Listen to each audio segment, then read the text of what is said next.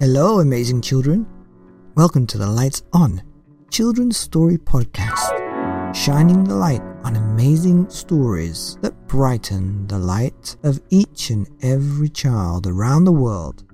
Lights On Children's Story Podcast by Martyn Kenneth. Are you ready for a story? Good, because you're in for a treat today, I'll say.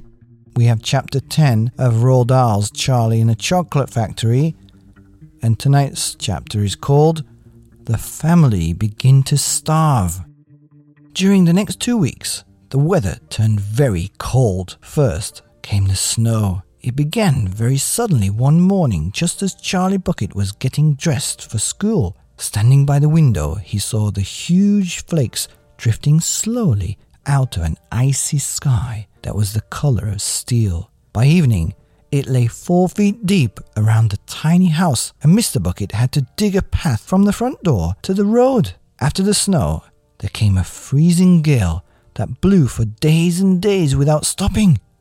And oh, how bitter cold it was! Everything that Charlie touched seemed to be made of ice, and each time he stepped out the door, the wind was like a knife on his cheek. Inside the house, little jets of freezing air came rushing in through the sides of the windows and under the doors, and there was no place to go to escape them. The 4 old ones lay silent and huddled in their bed, trying to keep the cold out of their bones. The excitement over the golden tickets had long since been forgotten. Nobody in the family gave a thought now to anything except 2 vital problems of trying to keep warm and trying to get enough to eat. There is something about very cold weather that gives one an enormous appetite. Most of us find ourselves beginning to crave rich steaming stews and hot apple pies and all kinds of delicious warming dishes. And because we are all a great deal luckier than we realize, we usually get what we want, or near enough. But Charlie Bucket never got what he wanted, because the family couldn't afford it.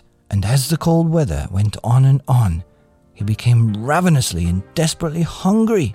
Both bars of chocolate, the birthday one and the one Grandpa Joe had bought, had long since been nibbled away, and all he got now were those thin cabbagey meals 3 times a day. Then, all at once, the meals became even thinner. The reason for this was that the toothpaste factory, the place where Mr. Bucket worked, suddenly went bust and had had to close down. Quickly, Mr. Bucket tried to get another job, but he had no luck. In the end, the only way in which he managed to earn a few pennies was by shoveling snow in the streets, but it wasn't enough to buy even a quarter of the food that 7 people needed. The situation became desperate. Breakfast was a single slice of bread for each person now, and lunch was maybe half a boiled potato. Slowly but surely everybody in the house began to starve. And every day, little Charlie Bucket, trudging through the snow on his way to school, would have to pass Mr. Willy Wonka's giant chocolate factory, and every day as he came near to it, he would lift his small pointed nose high in the air and sniff the wonderful sweet smell of melting chocolate. Sometimes he would stand motionless outside the gates for several minutes on end, taking deep swallowing breaths as though he were trying to eat the smell itself. "That child," said Grandpa Joe, poking his head up from under the blanket one icy morning, "that child has got to have more food. It doesn't matter about us, we're too old to bother with, but a growing boy, he can't go on like this. He's beginning to look like a skeleton. What can one do?" murmured Grandma Josephine miserably. "He refuses to take any of ours. I hear his mother tried to slip her own piece of bread on his plate at breakfast this morning, but he wouldn't touch it. He made her take it back. He's a fine little fellow," said Grandpa George. "He deserves better than this." The cruel weather went on, and every day Charlie Bucket grew thinner and thinner. His face became frighteningly white and pinched, The skin was drawn so tightly over the cheeks that you could see the shapes of the bones underneath. It seemed doubtful whether he could go on much longer like this without becoming dangerously ill. And now, very calmly, with that curious wisdom that seemed to come so often to small children in times of hardship, he began to make little changes here and there in some of the things that he did so as to save his strength. In the mornings he left the house 10 minutes earlier so that he could walk slowly to school without even having to run. He sat quietly in the classroom during break, resting himself, while the others rushed outdoors and threw snowballs and wrestled in the snow. Everything he did now, he did slowly and carefully to prevent exhaustion.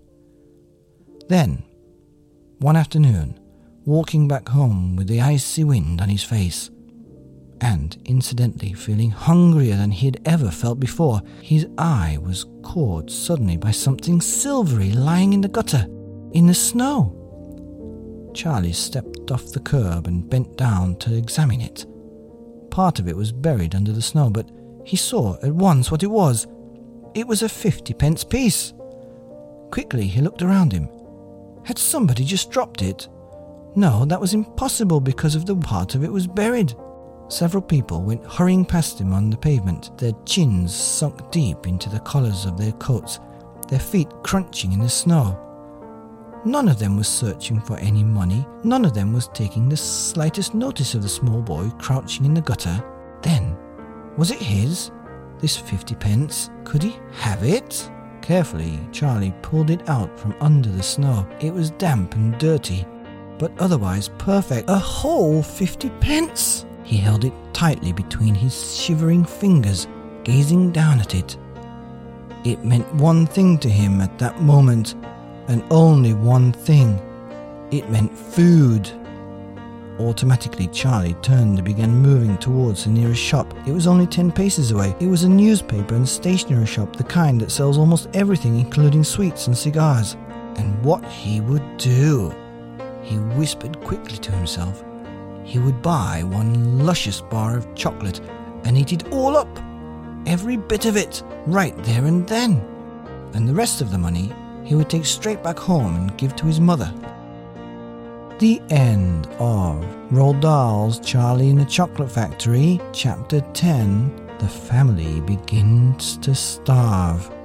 Here on the Lights On podcast. Children's stories for each and every amazing child around the world. See you next time.